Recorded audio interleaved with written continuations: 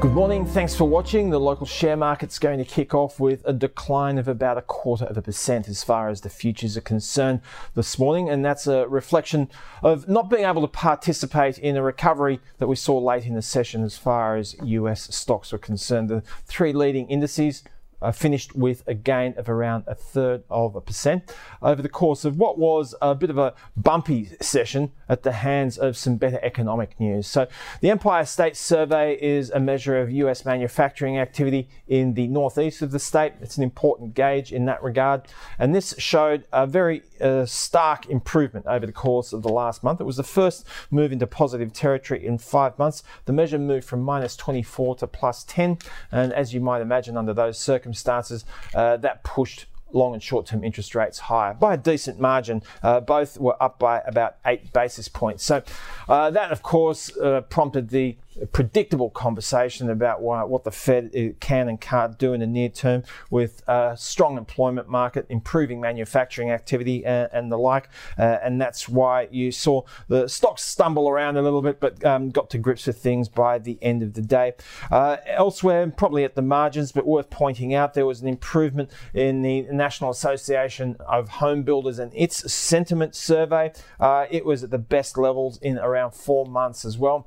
Importantly, it's still supply chain issues, which they highlighted as an important anecdote. But the other important aspect of last night's session, naturally, are the earnings figures. So at the end of last week, we saw some encouraging earnings numbers from big financial organizations in the US. JP Morgan stood out in that regard, saw a big gain. And this week is characterized by earnings numbers from smaller financial institutions.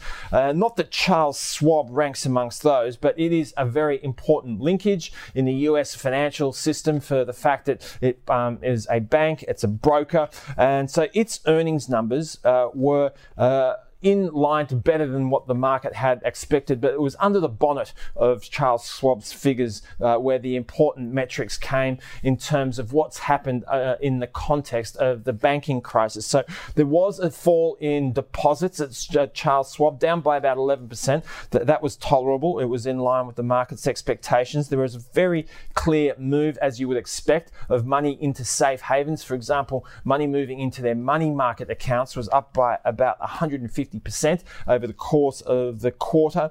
So those outcomes were more than palatable for the market. The shares finished up by about 4%. And it was worth looking at the performance of the KBW Bank Index last night. So earlier there were some patchy figures elsewhere in the financial space. State Street amongst them, that stock down by 9%. But nonetheless, the KBW Bank Index, having fallen away earlier in the session, was able to recover. It finished higher, and from its trough to its peak, that index was up by about 4%. So those sorts of moves are important.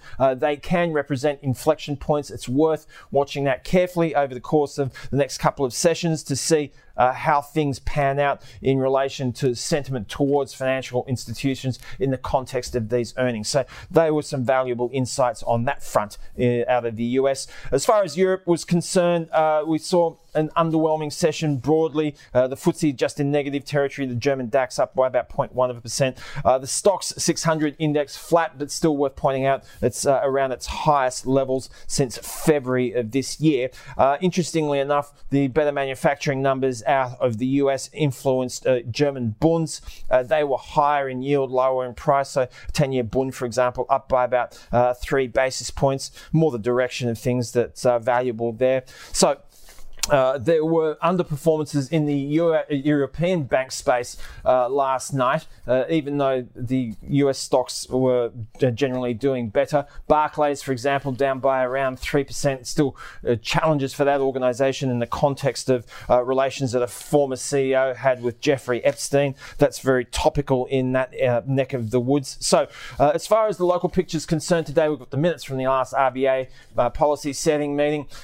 at the margins, but still always important to get under the bonnet of this conversation, given the fact it was the first chance they had to pause rates in 10 meetings. Yesterday, we saw better home prices figures out of China. In recent times, we have seen very encouraging numbers in relation to consumer spending through earnings numbers from LVMH and Hermes in relation to Chinese consumer activity.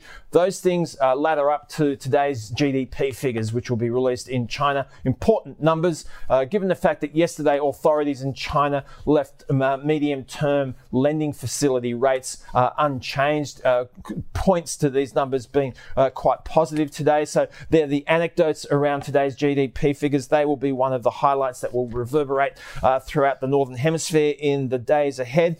And we've seen the Aussie dollar pull back a little bit, back to around 67 US cents as we start Asian trade. It is suffering some headwinds because of that improvement in US bond yields, meaning that they were higher, which dragged the US dollar higher as well. So have a great day. Talk to you tomorrow.